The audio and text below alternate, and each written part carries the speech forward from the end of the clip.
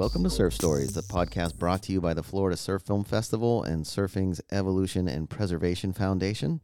I'm your host, John Brooks. With me, as always, is co-host Kevin Miller. Kevin, how are you today? I'm great. Thanks for asking. Yeah. What a special treat today. We're going transcontinental. We did a last-minute pitch, and he accepted. I was very happy to hear that Mikey Corker, the director of Savage Waters, would join us for a podcast and promote this upcoming screening we have on February 4th here at Atlantic Center for the Arts. Yeah, I was excited because I've seen the movie. Obviously, we're getting ready to screen it, and I was thrilled about the movie. But then Mikey just turned out to be an absolute delight. It's rare where they turn out to be the opposite. It is true. That's true. I don't think we've even had that happen before. No, we haven't. But he was just so energetic and entertaining and a great storyteller. And he really was, yeah. Yeah, I mean, not to give too much away in the movie, but man, February 4th, you got to come out and see Savage Waters. It's just a fantastic movie. And the Knight family, I mean, legendary, like unicorns. I mean, they're like medieval people living in modern day times. Yes. Like exploring the world. 100%.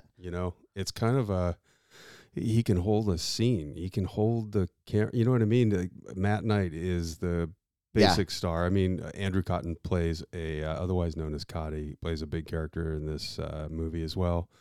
So a good lineup coming up. Mikey did a really good job of walking us through where he's been in his life and career before he made it to this project. Yeah, and dude, another filmmaker that didn't go get a formal education for it. Yeah, a lot of DIY in that industry because it seems like hard work is king, and you learn on the job with that kind of thing. Not a lot that the teachers can teach you in the classroom about putting together and editing and shooting an incredible story. Yeah, and I feel like a filmmaker or a director has an eye for what they like, and like you said, you can't teach that, but dang, Mikey has a good eye, and yeah, he does. We're excited to show his film, and so yeah, we got a nice little background about where he came from and kind of how he worked his way up, and then we got a couple gems of stories out of him, and so yeah, enjoy our chat with Mikey Corker, and then come out on February 4th and meet him. He's going to be here.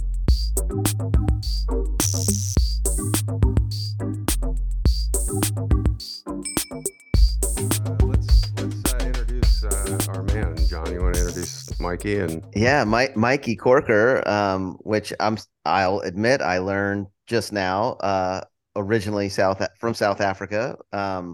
When did you make that transition? Like, did you grow up in South Africa, move to England later? Yeah, so I think, I grew up in South Africa, and then I started traveling like a lot of, young surfers do in my 20s.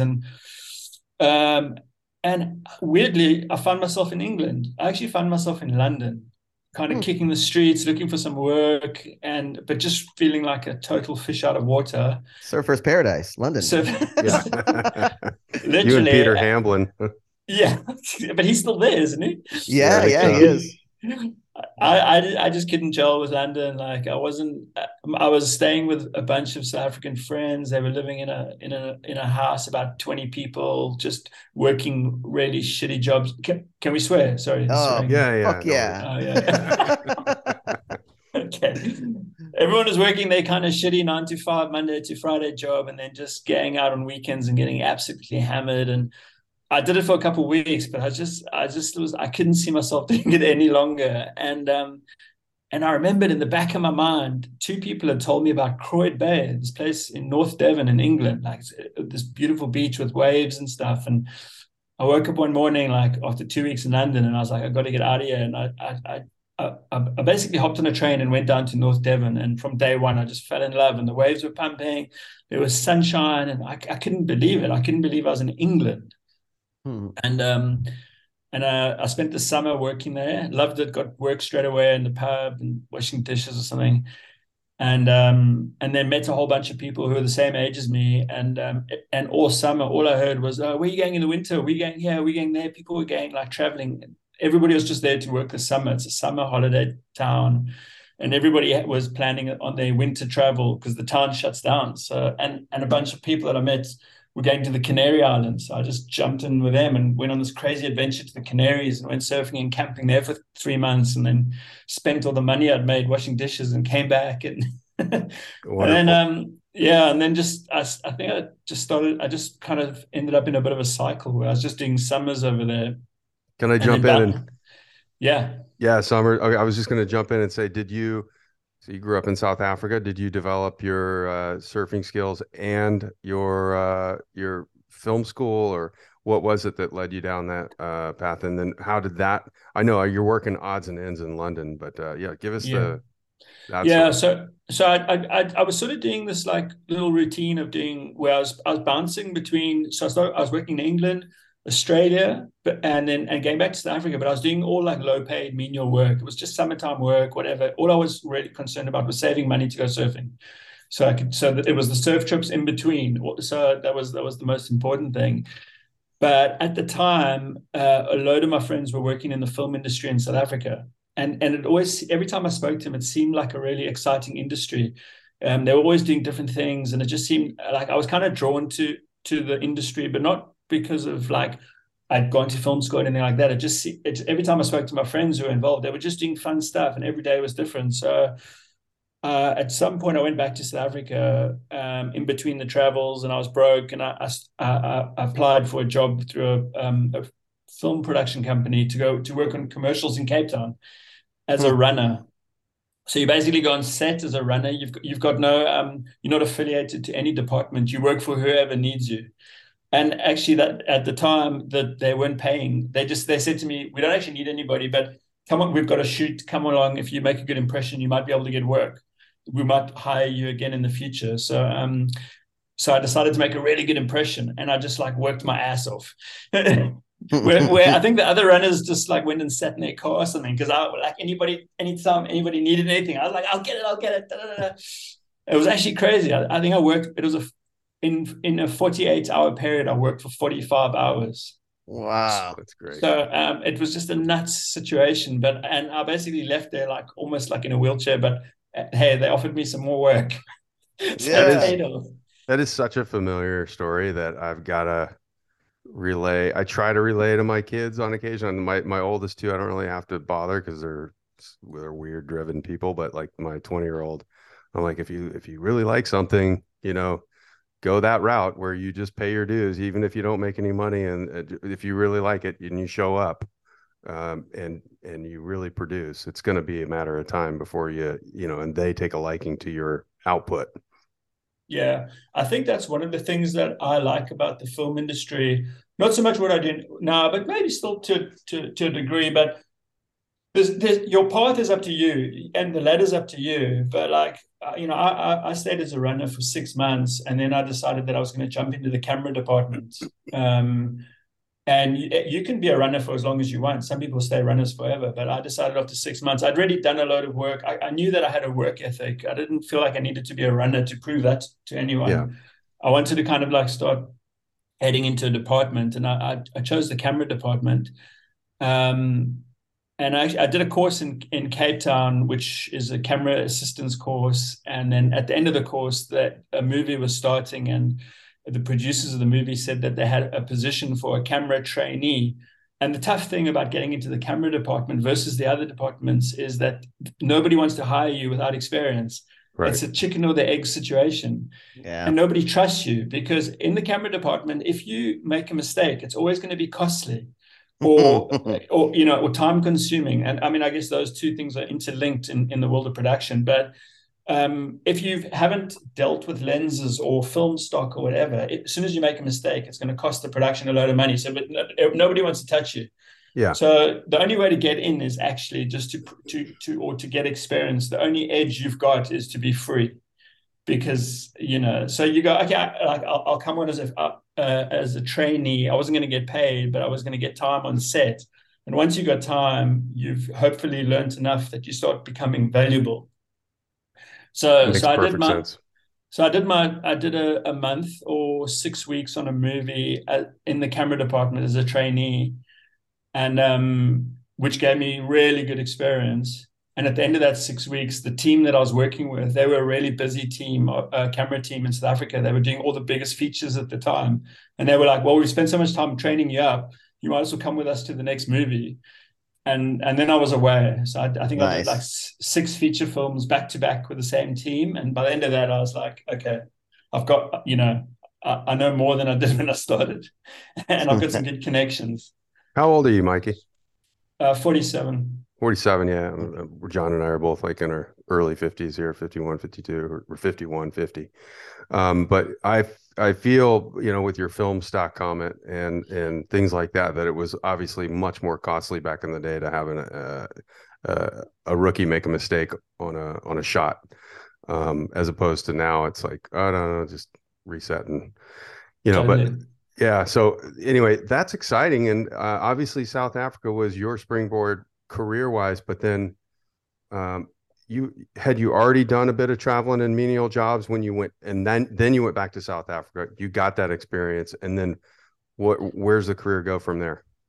So I finished a movie, and it was just, I'd done like a whole lot of movies back to back, and I was feeling actually a little bit burnt out. I also realized like those big feature films with like huge crews and that, they're really heavy. And I was a camera assistant. My official title was clapper loader. So I'm the guy with the board, like scene 3, take 3, clap the board. Yeah.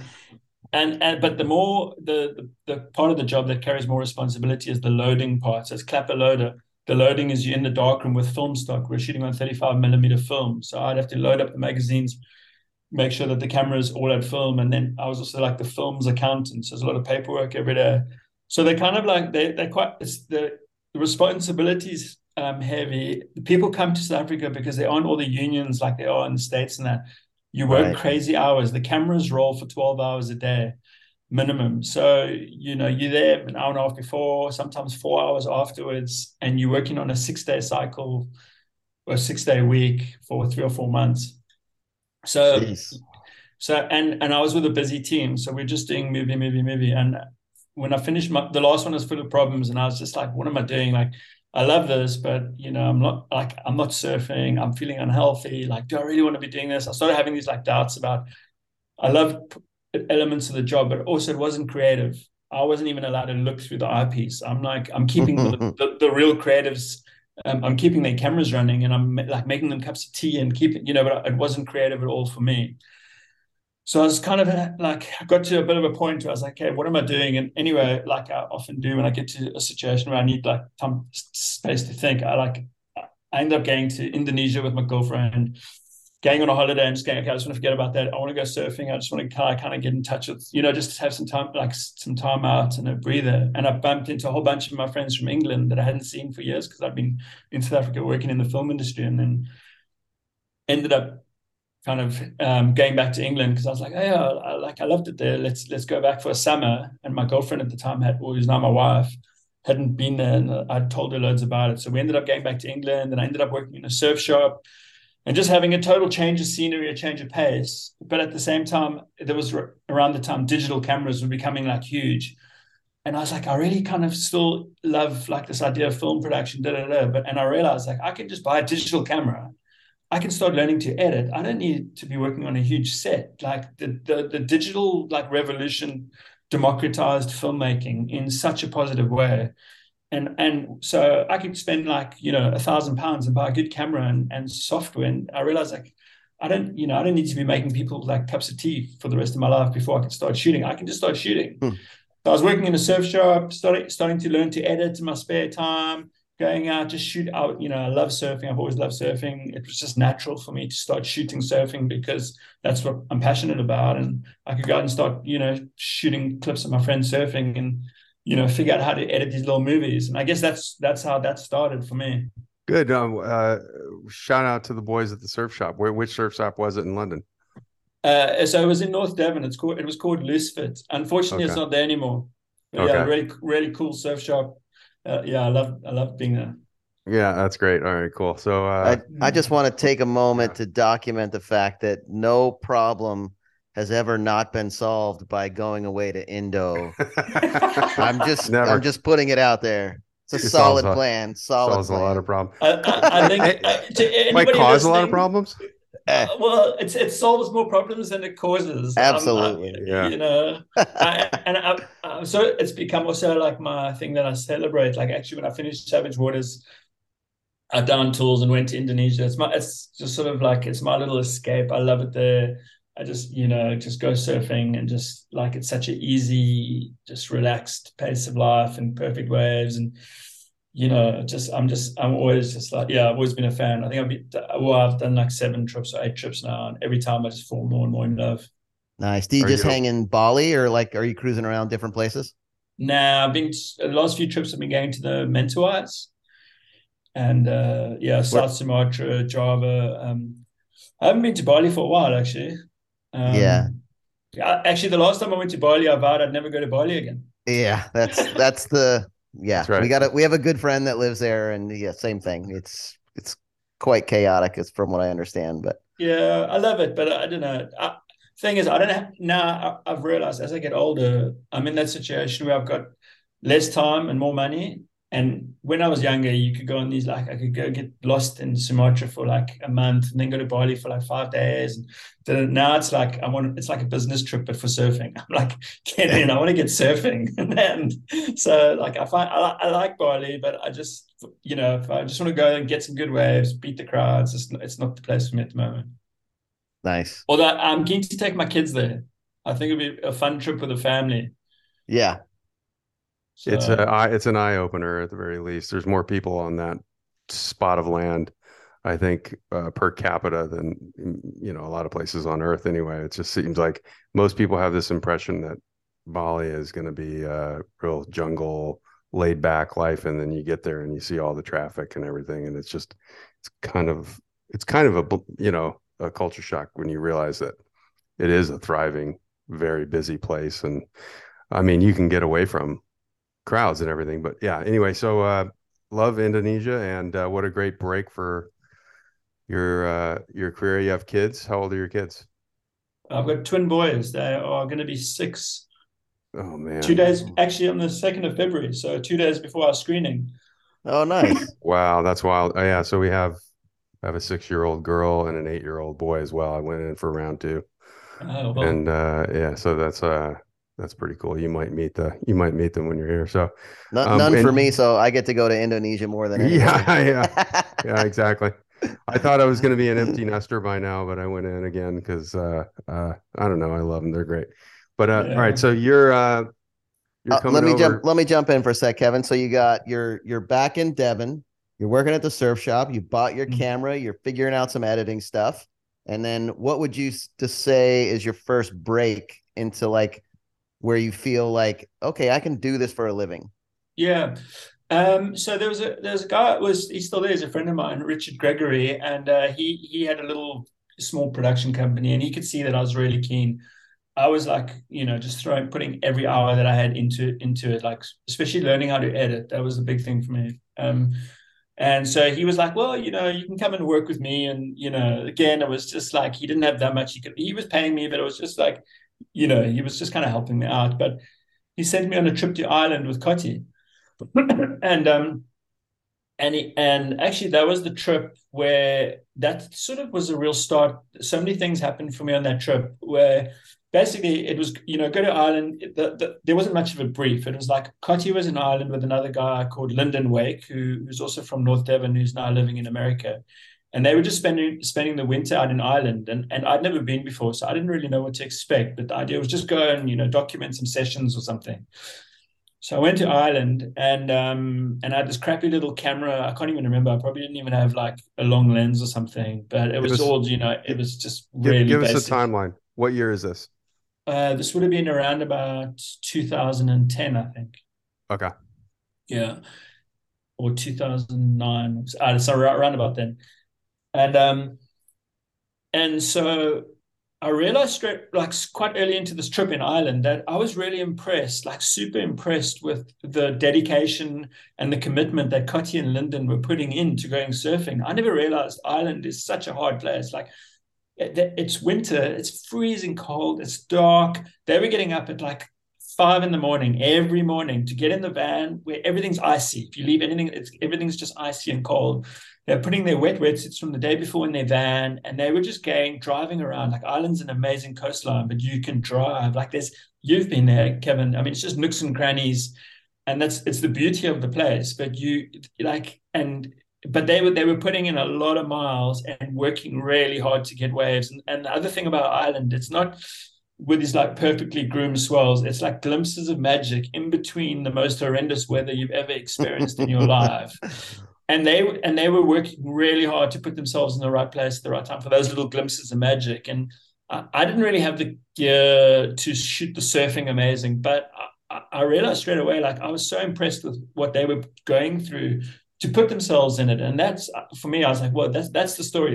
I wasn't really seeing anything in the media around, or like the surf films I was watching. Like, I grew up watching the search movies with, like, these boats in the Mentawais with, like, and there was no backstory, like the trials and tribulations of what actually happened to get there. But I was so drawn to what Cotty and Lyndon were doing daily just to go surfing. And I started like just naturally just documenting that side of things. And I realized, like, that's what I'm more interested in, and that's what I would like to show people. Like, I came away going, yeah, okay, here's some footage of them surfing, but you should have seen what happened on the way, or like, things they had to deal with to get that. And I've always just been more drawn to the story, like the backstory or the story behind the story or the context. I think, and I realized, like, those amazing images, they're out there, and I like shooting them, good action clips and that, but it's the human stories and the stories behind the stories that I'm always just way more interested in.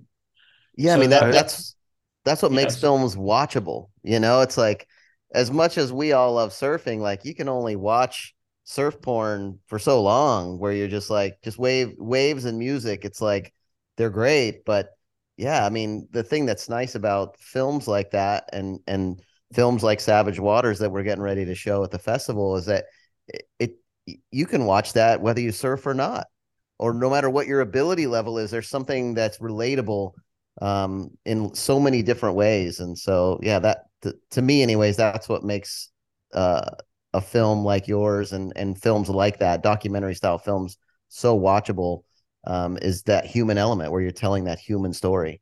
With respect to the time and a place for surf porn, obviously, with a lot of surf porn, I found too that it almost becomes like a part of the room in the background, where you've got a little bit of music playing, and it sets the atmosphere.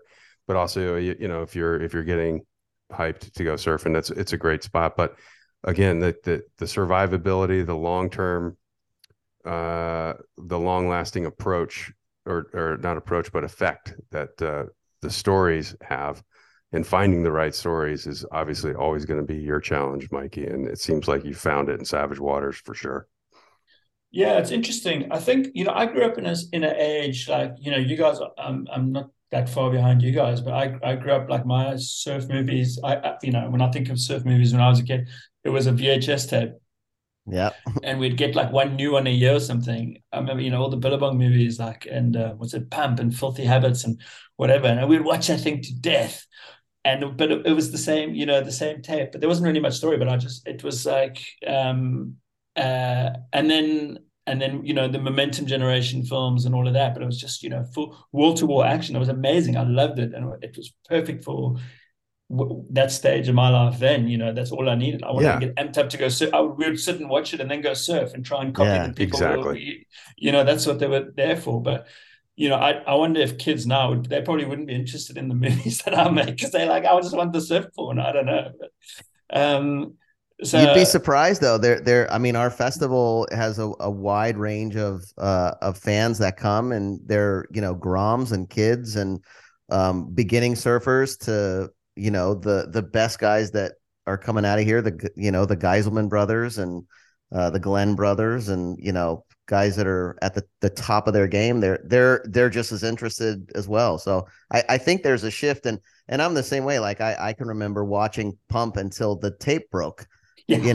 But because there was nothing else to watch, nobody was making films like yours. And so it was, I'd take what I could get as far as surf films. I But used to I used to watch all the old ESP surfer magazines from ESPN. I recorded probably a third or two-thirds of them, and I'd go back and watch the Costa Rica episode and just burn through those old contests. I think I watched the '83 OP Pro where Curran yeah. where Curran beats Joey Baran in the final with that unreal like re-entry on the anyway. So I have like all that stuff too comes into play, and it's like the stories that get told now with you said the democratization of the equipment and the industry itself, they're they're just so much better than what we watched back then for the most part, and it's very helpful to have a platform to bring people together and watch them and talk about them too, um, because if you don't, and that's why we started this thing, kind of is if you don't have that platform, it's like they just another movie comes and goes, and we really find a lot of value added to the experience for the filmmaker, but also the fans. Like to have you there is a huge thing for the people that get to sit down and talk to you, listen to the Q&A, and the fact it's a huge thing for me. I don't really care that much about other people. I'm so into it that I'm glad other people enjoy it for sure. But no, it's a lot of fun, and it sounds like you've got a few cold water seasons in Ireland that laid the groundwork maybe for where you were headed in your career. And I will say that the Richie Fitzgerald's book that just came out, it's called Cold Water Eden, um, is very good at describing those early mornings and what goes into the nerves and the preparation and the cold and then you get the payoff, when that happens. That's always nice. So yeah, to pick us back up where you left off. Yeah, I mean, just on that note, I think we're in a really interesting time because the internet's an interesting place. I mean, the fact that there's such not a deluge, but there's so much content out there that it's I think as a filmmaker, it's quite our challenge now is to kind of fight through the noise to get your film to stand out. And the fact is, it's the internet's how we all communicate. It's we all this is the meeting point. This is the sort of grand junction of mankind. Here we are. You know what I mean? And so as a sort of filmmaker or any creative, you want people to sort of resonate with your work, but you have to get it in front of people. So it's an interesting time. But I think we also, I mean, every day I go, every day I could just click on my social media and I'm seeing like amazing images of people surfing. It takes a lot for me to really like slow down and watch a film, especially a surf film. Like I've become almost like not cynical, but I don't watch that many surf films myself. Like there's so few things that really appeal to me. I find I need the human story. I need the human element. It's got to be strong to keep me at the screen. Otherwise, it is just like a bit of sort of surf porn. But I also think we're in an interesting time now where we need to add context because of this. There's a lot of sort of like I don't know. Are we living in like a fake news sort of a skeptical society? But I find like when there's context, when we have these situations where you can talk about your film or give context and meet people in an audience and chat, I think that having that time where you can have real sort of one-on-one and add context with an audience is really, it's amazing. So yeah, thanks for keeping that going. I think these kind of conversations are really important. I love it. There's curiosity gaps in my life as a surfer. And the curiosity gaps are things like, what was it like for the momentum generation growing up for each one of them? And boom, I get momentum generation from, the two directors that don't even surf and don't have any clue so it's those kind of curiosity gaps like, holy shit, the Savage Islands, I've never heard about those. That's like where south of Madeira. I mean, maybe until I watched it a second time, I really got a good idea of where to look. And it's just, those are the curiosity gaps. Like, oh, I've never even thought about that because I've always spun the globe and I've always been looking at Google Earth, just like most of us, and wonder if there's waves there. So this is such a phenomenal premise for your project, but I don't want to get too ahead of ourselves because I want to kind of hear where you went from Ireland and what you decided to do after that stage of your early career. Yeah. So I like, let me think. So, I started making these little films, and I was spending a lot of time in Ireland, and then I guess the films just got, as you progress, you kind of like, the other big challenge with a lot of filmmakers is like convincing people to give you money. And it's like a trust thing. I think it'll probably be like I'm sure that's every filmmaker, no matter what. I'm sure what's it, Cameron, who made Avatar, probably says the same thing. Like, no one trusts me with their budget, and he's just made, But anyway, so I think like basically it's like I saw every film as a stepping stone, and so I started making films for free, and then you start like trying to get people to give you money, and then you just sort of and the films get a bit bigger, and I think I've just basically just seen every film as a stepping stone to a better film. I always, it's for me, it's always just been everything I just see as part of a process. You learn. Every film's just a learning experience. And then and you take some, you get paid, and then you like go buy some more gear, and you learn some things, and it's like this constant like evolution. Anyway, so I was doing a lot. I was going to Ireland a lot and loving it. I still love it. It's one of my favorite places on earth. And then it was like, I guess, one of those like being in the right place at the right time. But Cartier and myself did a series for this company called Epic TV that are based in France, and they did it at the time. They were doing a lot of climbing films, and they wanted to do some surfing stuff, and we did a series for them called Behind the Lines. And that was basically just for the record, real quick. I'll just make sure everybody who knows, who doesn't know who Cotty is, as Mikey pronounces him, is Andrew Cotton. He's a big wave surfer featured in 100 Foot Wave on, or is that the name of the HBO show? The 100 Foot Wave. 100 Foot Wave. 100 Foot Wave, yeah. Yeah, 100 Foot. So he's featured in that very heavily, and has made a career out of writing big waves in partnership. Because Red Bull's a sponsor, and he features heavily in Mikey's background, it sounds like, right?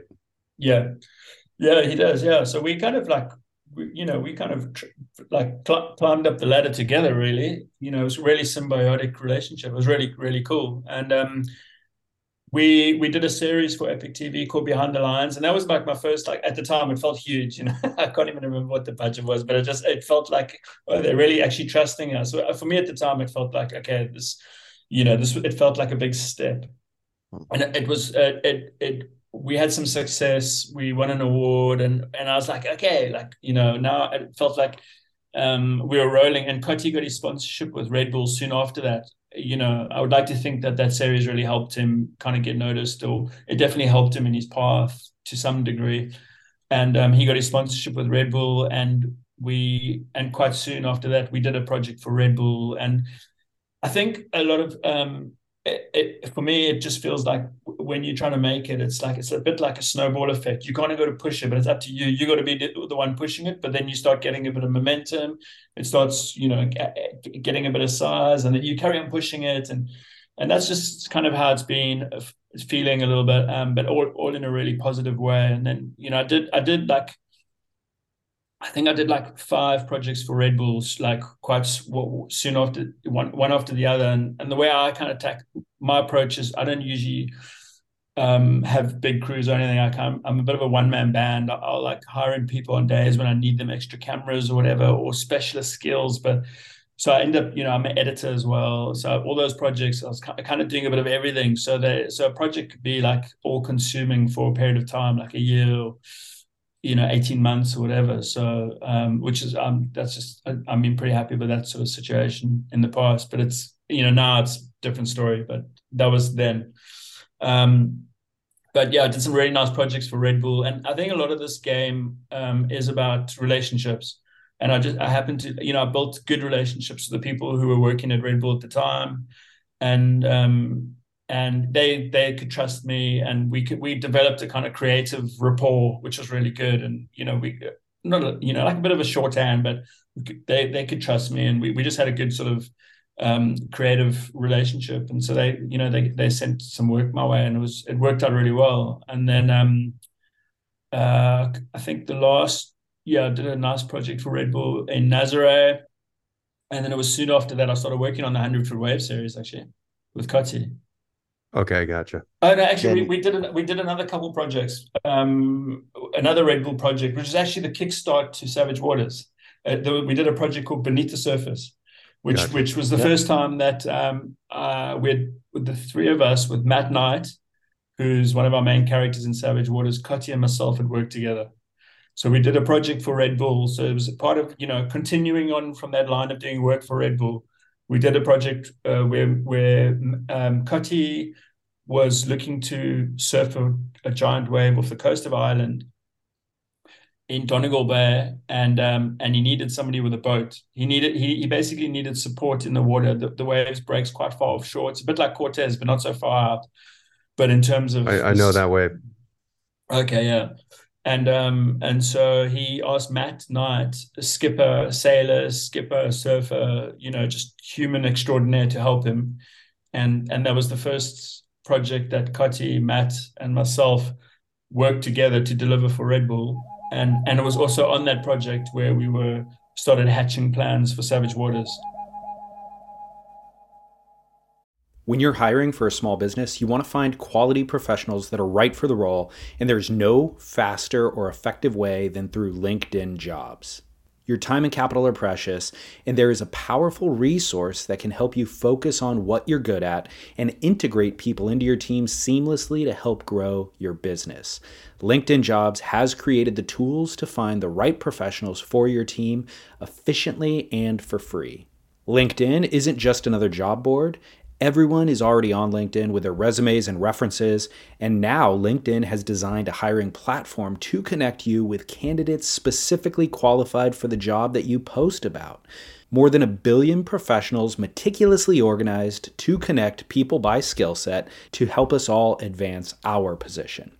2.5 million businesses already use LinkedIn for hiring, and 86% of small businesses get a qualified candidate within 24 hours. It's that fast, easy to use, and effective. LinkedIn Jobs can help you write job descriptions, filter the right person to you, and give you the tools to help you interview them like a pro. LinkedInjobs.com/surf is where you go to post your job for free. Yes, totally free. That's linkedinjobs.com/surf to post your job for free. Terms and conditions apply. Yeah, I was going to Beautiful. ask you, like, was that a story that Matt brought up to you about the idea with the book and that?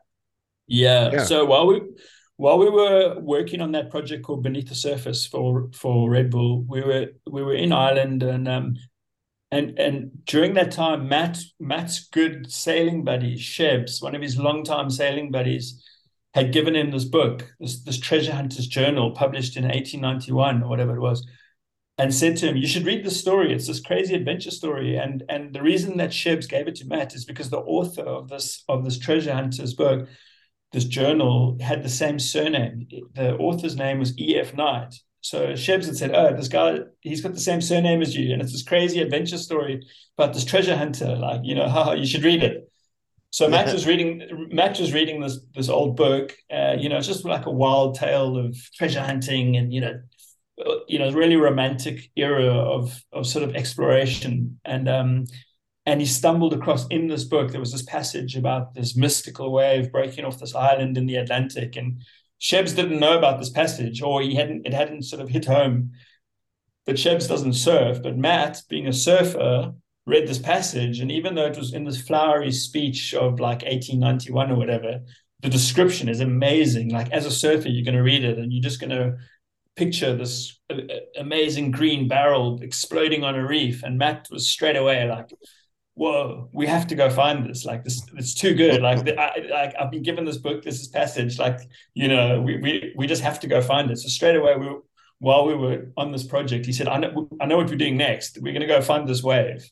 Like, let's just go. We just go. You've got cameras, there's surfboards. Like, let's go. What are we waiting for?" I love it. I absolutely love it. What a great start to a project. Has he put any effort into seeing if the author of the book is related to him in any way? Our producer Ghislaine has done all the sort of background research on that, and we don't think there's any direct relationship. Gotcha. in the family Sounds tree. pretty familiar. Yeah. Let's just say swashbuckling adventure. I mean, Yeah. adventurous. I think there's a lot of crossover for sure. Yeah, it's just brilliant. And again, without giving away too much in the movie, Matt is, I mean, he looks like a movie character that you like made in a lab. Like it's sheer perfection.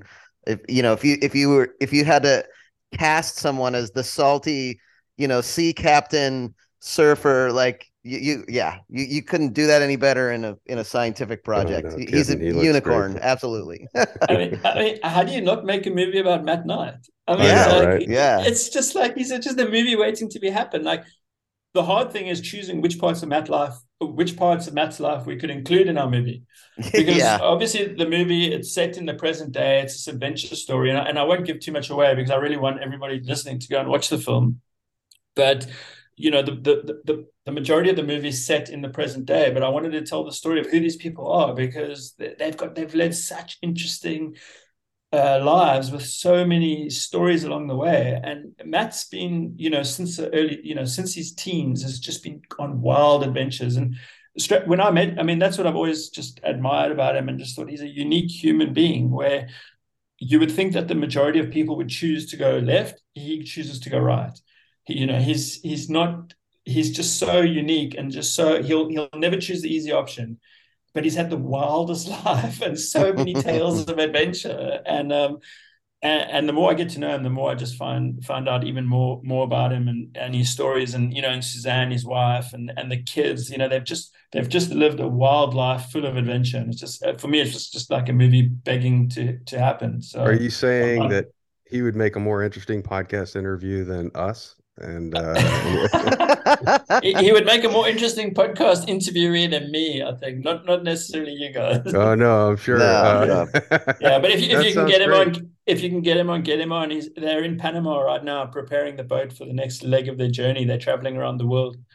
Amazing. Wow. So and he's got it's the first time they've just had their first grandchild, who's so their daughter Jemima and boyfriend Marcus are coming to the boat soon with the grandchild Rowan, and so it'll be 3 generations of the Knight family on their boat. So this is it's amazing. This is their dream playing out. I think this is what they've been heading towards since the beginning. Find out where they're going. I'll meet them there. That is a movie. And you'll bring the little soundboard with you, John, and get a I'll nice bring the soundboard. We'll do the podcast, the whole family at once. I think we can write that off. Yeah, that's a work trip. Yeah. Definitely. All right. Well, this seems. Speaking of stories, that the title of our podcast is called Surf Stories, and so we always like to, after we do a little catch up with our guests, such as we've done with you, we like to have you maybe dig into the can and pull out a few gems. And it can be, from the past, it can be from the present, it can be scary, funny, horrific, all of the above. So without putting you too much on the spot, and we can edit out the long pause. We often do. Yeah, give us a couple gems that come to mind. Well, I think I want to talk about something that happened while we were shooting Savage Waters, and it was something that's never made the movie because we sort of got into the edit, and I think I think every director, every filmmaker is going to have this issue where you just can't put everything in your film, and you got to make some really sort of traumatic decisions. Sure. And sort of certain things hit the cutting room floor, but.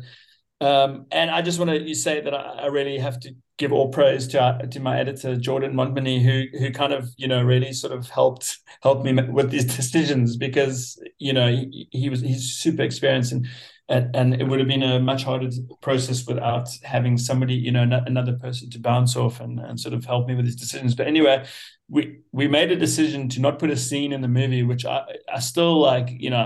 At the time I thought it was going to be the opening scene in the movie.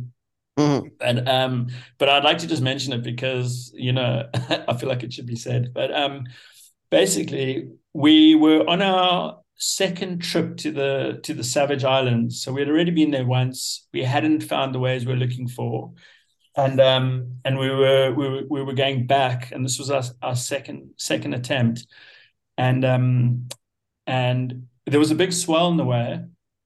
and we had arrived in the daytime, and the swell hadn't arrived. The swell hadn't turned up yet, and we made a decision, or Matt made a decision. To be honest, Matt was making all the decisions. Very few people on the boat had any experience in sailing, or I definitely didn't know anything what I was doing. So I was just, Matt's just making all the decisions for us, and it's a huge responsibility. But anyway, Matt made the decision we're gonna anchor in an anchorage, a tiny little bay on the lee side of our island, like a lee side of the swell where the swell would arrive. But you have to think these islands are tiny, and when the swell, we hadn't really anticipated, or maybe we just hadn't really thought about it, or I hadn't thought about it.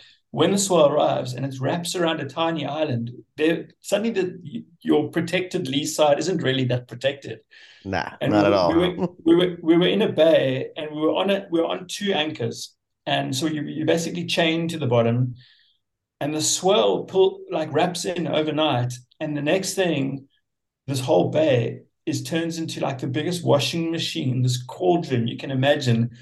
And the boat is creaking and just spinning around. Like every time a set breaks, there's waves smashing up on the rocks. The boat's spinning around. It's noisy. Matt just stayed out on deck the whole night. He was basically on anchor watch. He was he got into surgeon mode. He was just really, really calm. At the time, I didn't even know we were really in that much of a predicament. It felt hairy. Like you're seeing waves like 20 feet away smashing up on these rocks. You know that if the anchor goes, we're not in a good situation yet. But because of Matt's demeanor, it didn't really hit home at the time how dangerous this was, because ignorance is bliss. Like I just but Matt looked really calm, and he was like super calm. He was just drinking a cup of tea, and I got a little piece to camera, and he was like, basically this is really, this is a bad situation, but we're just going to wait for the light of the morning. And he was doing the calculation in his head, because these islands are uncharted. He didn't want to risk leaving this little bay and hitting a rock that you can't see, because there's all these barely submerged rocks and it's dark. And you can't trust the charts, because the charts aren't accurate. Nobody's taken the time to accurately do the charts. That's why it's uncharted. And so he had made the decision to wait until the morning, until we could see our way out, and then he was going to go. But the problem was the boat was moving around, and if we dragged the anchor, we would end up on the rock. So he was, even though he was calm, I found he was basically just. I really sort of dawned on me about a year later when I did his interview. I did his master interview for the film, and we talked about that moment. And he started explaining about like what was going through his head, and then I realized like how bad it was and how scared I should have been at the time. But that's also just says a lot about Matt, though, because he is so calm. I've never seen him stress out. He never makes people around him nervous. So I'm a lot like that. I'm a lot like that. And I will say, good example, right before my vasectomy, I took maybe 3 Ativan, the whatever the Valium is. So yeah, basically that's what I need to get to Matland. And one of the things is that John is really good about is controlling my coffee intake on surf trips, because you don't want to let that get out of hand. No, because then I'll have heart palpitations sitting on the toilet, and he'll have to calm me down from outside the door. It's not pretty. That's never happened. That's never happened, by the way. Yeah, never happened. No, that's good to know. It's good to know. I think I've had too much coffee. Yeah. Oh my God, I can only imagine what I would have been like on that boat. Holy shit! And there you were. That's epic, though, and I mean, I can relate to that. That sort of focus and calm when things are really bad. That's when you become kind of eerily calm and very decided about your actions, because you understand that if you make the wrong one, it might be the last one. And but yeah, it is a pleasure to have somebody like that along on a trip like that, for sure. Yeah, Matt's got a mantra. I think it's something like panic. What is it? No, panic. It's stress won't kill you, but panic will, something like that. It's how you react to a situation. And often I think when you're at sea, it's not one situation it's often it's a domino effect. So one thing will go wrong, and then it's how you react to that, and it can set up a chain of events which can lead to like a really bad situation. So it's about making clear decisions at each opportunity before it escalates into a big problem. So yeah, so I remember thinking, I mean, I knew that, I was really sort of admiring of his style of kind of leadership, but I remember that at that situation just going, wow, I can't believe how calm he is, but then, and then having the time afterwards, even it was a year or more later when we could talk about that, and he could sort of rationalize it, and also realizing he was beating himself up. He said, he'd made a mistake, but he didn't put any fear or panic into anybody else in the boat. So at the time, he probably just knew we were all ignorant, and we're just like, I was filming and going, oh, look at the explosions in the rocks. Anyway, well, some of that footage was fantastic too, by the way. I thought you did a good job of capturing his sailing in the rougher waters, and in the night. That stuff freaks me out. I hear they're going around the world, but I mean, some of those 2 or 3 week sails are going to go through some really heavy duty water, I would imagine, with without really good forecasting. And there's not, you've got a sat phone, but maybe that sat phone doesn't work. I mean, there's all kinds of shit that could go wrong on that trip. So many things. So many things. They had a bit of a hairy situation actually. On one of the passages from the UK to Portugal before one of our trips, where they hit a seriously rough patch of water just outside of Nazaré. They were coming into the river mouth by Lisbon, which is, for anybody that doesn't know, it's a 2-hour drive from Nazaré, but it was off the canyon of Nazaré, which is the phenomenon that creates gigantic waves at the beach in Nazaré. Yeah, and they hit a really nasty patch of weather there, and in the night, classic, and came sailing down a wave, and basically they went straight into some white water. So there was an exploding piece of wave coming up at them. They hit it and they broke. I'm not sure what the technical term is, but there's like a wooden gangplank at the front of the boat. Mm-hmm. Their boat's a Warham catamaran, and it's got there's like a net in the front, and it had this wooden gangplank, and it snapped this thing. It like bursted out. And this is also the thing that the anchor is attached to when it's not being used. So they had an anchor flying around on a chain at night. And the funny thing about this, not funny, there wasn't that much funny about it, but it was just Matt and Suzanne on the boat at this point. And Matt was on watch. So when Suzanne came up in the morning for her watch, I think the sun has come up, and Matt was like, oh yeah, everything was fine. He didn't say anything. He just said, okay, like, I'm going to bed, like I need some sleep. Obviously when you do a passage like that, everybody's, you're kind of like operating on fumes, and so he went to go down below to sleep. And at some point Suzanne went to do a little inspection on the front of the boat, and she saw this gigantic hole in the boat. But Matt didn't want to tell Suzanne because he didn't want to freak her out, but she did see it. And because when she came up for her watch, she said like, what happened? And it sounded like, it was really rough, and he just played it down and was like, nothing really. But he had dealt with it, and he had tied up the anchor and made it secure and all of that, but he didn't want to freak out. It was only when she'd gone for her own little look at the front of the boat and was just like, holy shit, like oh, what a stud. This guy's a stud. I don't know if it's the same on a catamaran, but I think that is called the pulpit. Like where like a preacher would stand, like a pulpit in a church, because you kind of stand in that. It has like the railing around it. I believe that's what it's called. Don't quote me. No, it's not. It's not the same thing. I know exactly what you're talking about. Yeah, no, it's not the same thing. But something that's interesting about that design. So their boat is a Warham catamaran, and James Warham, he's only just recently died. I think he's about 98 or something. He's a legendary designer, and their boat, that catamaran is a direct descendant. The design is taken from the Polynesian style of basically was two canoes tied together. Yeah, no kidding. And that's what they used to sort of colonate the Pacific. That's how they traveled from Hawaii to Tahiti and all of that. So James Warham saw that as a really functional design, and he's kind of modernized it. But the whole thing about a Warham catamaran is that it's still basically two canoes tied together. Huh. And the beauty of that, so on their one, I think they vary a bit, but on their one, I think there's 4 cross beams that tie these two canoes together.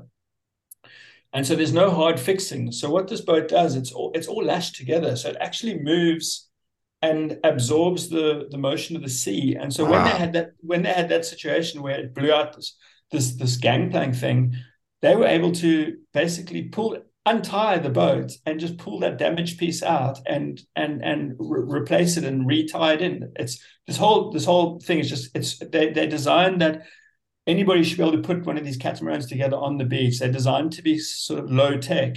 Wow. And as much of that like ancient boat building craft has been carried over from those like early Polynesian days. So it's a special kind of people swear by them, and they're amazing boats as well because of their space and their size and all of that. And and I think Matt's one, Matt and Suzanne's one's really special. But I guess I just say that because we've had such amazing experiences with it. But it is a special design and it is a special boat.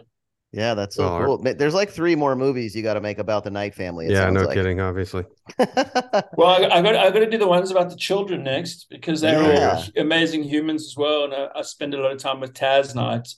That's how I met them, really. So when I was working at that surf shop I mentioned, I used to surf every day before work, and we'd get up early, and I'd always see this father and son out in the water. And so this was Matt and Taz. Okay, so Taz is the son, and what always struck me about them is that they'd always be out in waves where you wouldn't see other kids. At the time, Taz was about 10, 11, 12. Okay. And he'd be out in some serious waves, that you wouldn't see other kids his age out in. And he always wore this little white helmet, and he always had this like scruffy old wetsuit and whatever. But he would be out there charging and going for it. And Matt would be like calling him into waves. And when he'd go over the falls, Matt would laugh at him and they would just shake it off. And I remember one day seeing Taz, it was like Taz was paddling back towards the beach. They'd already been surfing, and he was like, it was time to go home, and he was paddling for the beach. And I was paddling out and he was coming in, and he was turning around. He was shouting for his dad to come in. And Matt was just like, no, one more wave. And it was Taz was shouting, no, I'm going to get to school. And just, you don't know how cool your dad is. He's the one paddling out for one more wave, and you're the one shouting, I'm going to get to school. Oh, that's epic. And then actually they came in the surf shop one day. I just used to see them in the sea. And then they came in the surf shop one day. Taz was starting to compete as a grom. And he was looking for sponsorship for wetsuits or something, and I was like, yeah, I could help him out through the shop. He was like the first grom we sponsored. Nice. But I also said to him, like, I don't want to just see you like every few months when I'm going to give you a free wetsuit. Like, I want you to like come and hang out and come and sweep the floors or something every now and then. And he was super diligent with us. Like, he would come like every week. There was like one afternoon he'd come in his school uniform, like, what can I do? And the one day that he came, like, I think I'd just come back from a surf trip to Mexico or something, and I was showing him some photos, and he was like, oh, I know that beach. I learned to surf on that beach. And then I was like, oh, really? What? And he was, yeah. And then he started telling me the story about this family trip that they'd done where Matt and Suzanne had bought this old RV, and they'd traveled like from San Francisco all the way down to Costa Rica or something. They took a year. They took there's 4 kids. They took the kids out of school, and they spent a year in this RV. And so he started telling me these wild stories. And that was the first time I was like, whoa, okay, this kid, like, you've been doing some different stuff. And that was actually my first like sort of encounter with the Knights, and then quickly met the rest of the family, and we went from there. That's cool, man. I think Taz is plays a good role in the documentary as well. With his surfing too, I think there's some really beautiful waves you caught. I'm not going to give anything away, and there's just one big wide open barrel. I think that's him kind of cruising out of, nice and slow. Maybe was that him in that? Yeah, that's him. Yeah, he's a really good surfer, and just so humble about it. Like, he's living in Ireland now. He bought this wreck of a house. It's in the film. I saw that in Bundoran, no? Yeah. In Bundoran, yeah. He bought this thing that I think had been deserted for 25 years, and he paid very little for it, but it like needs so much work, and he's taking it on, but he's living in Ireland. He's fixing up his house, and he's just charging the craziest barrels. And like a lot of those Irish crew, they're just super humble. They're doing it without fanfare. They're just going out there and just charging mental waves and just doing it just in a really low key style. And Taz has just slipped right in there with all those boys and just going for it. So big fan of it. Sounds like what you they in do. filmmaking. You charge, and you've done a great job on Savage Waters. We can't wait to share it with our fans. We didn't want to give away too much in this podcast, but certainly a background on Mikey and where you've developed your skills, and that's something you're going to be able to see on the screen on February 4th in New Smyrna Beach. And if you hear this podcast after that, look for it on Outside TV's app at some point in the near future. And then, you're going to get to meet Mikey in person with the screening on the 4th and ask him questions, listen to the Q&A. And that'll be a special night, I think. And I had one more thing to add to that, and I've completely blanked, Mikey, on my last comment. But if I think about it, I'll come back to it. And in the meantime, I just want to say, what time is it where you're at in Lisbon? It's 10:15 at night. Or are you actually in Lisbon? I'm in Nazaré. You're in Nazaré. Are you living there now? No, I'm spending my winters out here. Fair enough. So yeah. I've got the Nice. whole family out here. My kids aren't in school yet, but we've been fortunate enough through work, projects. I've been shooting on the 100-foot wave the last few seasons. I had another documentary this winter. So it's sort of like the big wave epicenter of Europe. And we just love it. My wife is Portuguese. She grew up in South Africa, but she's got a Portuguese passport. And we just love being here, and it's a really good sort of place for the family at the moment. So we're trying to just actually the documentary I came out for ended around Christmas, but I've just can't leave. Just really I don't blame you. Nice. I've heard great things, and you've stayed up late. You've done your duty here tonight to pay your tribute to your own work and promote it. So we're just really thrilled to have you on last minute. Get you on the podcast, and we'll see you in person soon enough and celebrate. Yeah, it's been an absolute pleasure, Mikey, and we can't wait to have you over and have our local surf community here, get to meet you and hang out, and hopefully we'll have a little wave. We can get out and get in the ocean. And you ever surfed in Florida before? No, I've never actually been to the East Coast. It's a lot like Nazaré. Wonderful. All right, Nazaré. Yeah, it's a lot like a tiny Nazaré. I can't wait. So thank you so much for having me. It's been a real pleasure, and I can't wait to be there in person. So thank you. Absolutely. Yeah, we'll see you in a couple of weeks. Yeah, perfect. I'll pick you up at the airport with either John and our creative director Tommy. We'll take you to a nice dinner. Amazing. Thank you so much. Cheers, right. man. Cheers, bud. We'll see you soon. Guys. Take care. All right. Ciao, ciao. Bye, Mikey.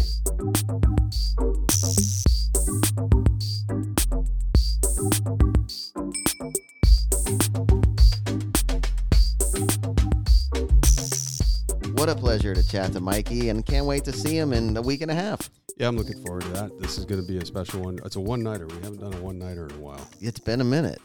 Which is nice. I think he gives you and everybody just a chance to come out, enjoy that one night, and then in June maybe we'll ramp back up to 2 nights, Yeah, we usually do 2-nighter in June for Father's Day weekend. But yeah, I'm excited about it.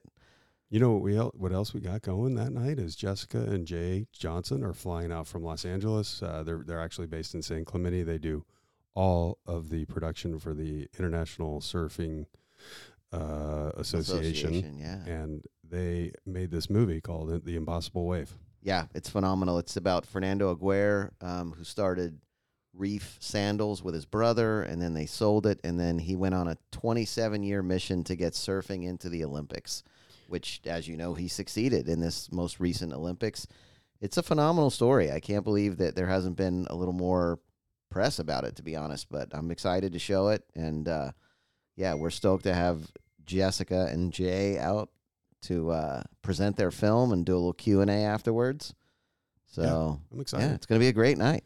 Yeah, the best part about that story is that we're going to end up at Chopu for the Olympics or Te Hopo'o. Te Hopo'o. Yeah. Oh. It sounds like we're mocking now. I think we No, not mocking at all. No, but you know what I mean? It's like just a difficult word to say. That's the way you have to say it, and it's like 100%. I am fully equipped to pronounce words properly, but it's a tough one. Yeah, it is. I was practicing when you came into the That was funny. office, and I nailed it. I think I nailed it. Yeah. That's going to be a special treat to see the Olympics go down at that wave. I think so too. These guys are equipped. Most of the guys on the WSL, all the guys on the WSL are equipped to handle that wave. Yeah. But there are some guys from different countries that are going to find it challenging to get into that wave, period. Yes. Yes. And it's, I mean, as if the Olympics wasn't scary enough. I know. But talk about viewers and ratings. I think they'd probably crush it, because a little healthy competition never hurt anybody. I'm not a purist when it comes to this activity we do, but that on the world stage and in front of more viewers than surfing will have ever had in its history. Oh, absolutely. The premier wave is going to be no joke. Yeah. Yeah. The heaviest wave, too. Oh, man, I can't wait. All right, so that'll be cool. The movie itself is phenomenal. I really enjoyed experiencing that journey with those guys, and we have a couple other shorts coming, one by Ben Sturgalewski. He made a movie called Creation Theory. Mm-hmm. That is going to be up front on our roster that night. We might have a couple shorts before that, or one short. And then Tim McKenna's film also about Teahopo'o. Yeah, the sound of Teahopo'o. It's so cool. A little 3-minute short. It's wonderful.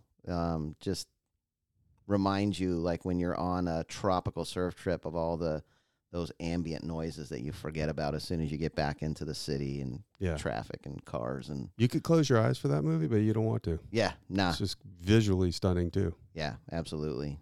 So. I think Apple, in their Apple TV, I think they used a clip from him. I think so. For their screensaver. I think so. I'm not kidding. I hope my man got paid for that. Yeah, no shit. All right. Well, anything else for? We want to thank some new sponsors. Yeah, we got some new sponsors coming on board for year 10. We should talk about that too. I mean, kudos to you. Get high five me, Kevin. High five you. 10 years, man. Yeah, we both have. We've been through all of it, and it just what the most fun is to see people like Sunbum and Josh, the lawyer dude. Yeah. Vasileiros Wagner up in Daytona Beach. They're your personal injury people. Yeah, absolutely. Josh is a legend. If you surf around here, you've seen him in the water. Big burly beards, great surfer. Spends a lot of time down in Nicaragua as well. Amazing upper body strength. Yeah. That's what my wife told me on our first date. Oh, but yeah, we're stoked to have Josh on board and have his support, and then Sunbum. Yeah, at this point, probably the biggest sun protection brand on the planet. Yeah. It was weird. We had a great run with them, giving some gift back, early support. Yeah. And then we went out to visit Taylor Steele's festival and fireworks. I mean, they came on board with gusto. Dustin Beauchard's been our biggest fan. So Dusty's the man. So can't wait to have those guys here, and for you guys to get to see some fun new stuff from Sunbum. And Rourke Revival back on board for year 5, I want to say. And then Monster Energy back on board, Yeti back on board. There's like Dragon sunglasses. Yeah, Dragon. This has been a great show of support for what we're trying to do here, and we want to thank you guys on the air. Absolutely. All right, that's it. We'll see you guys on February 4th. Chew.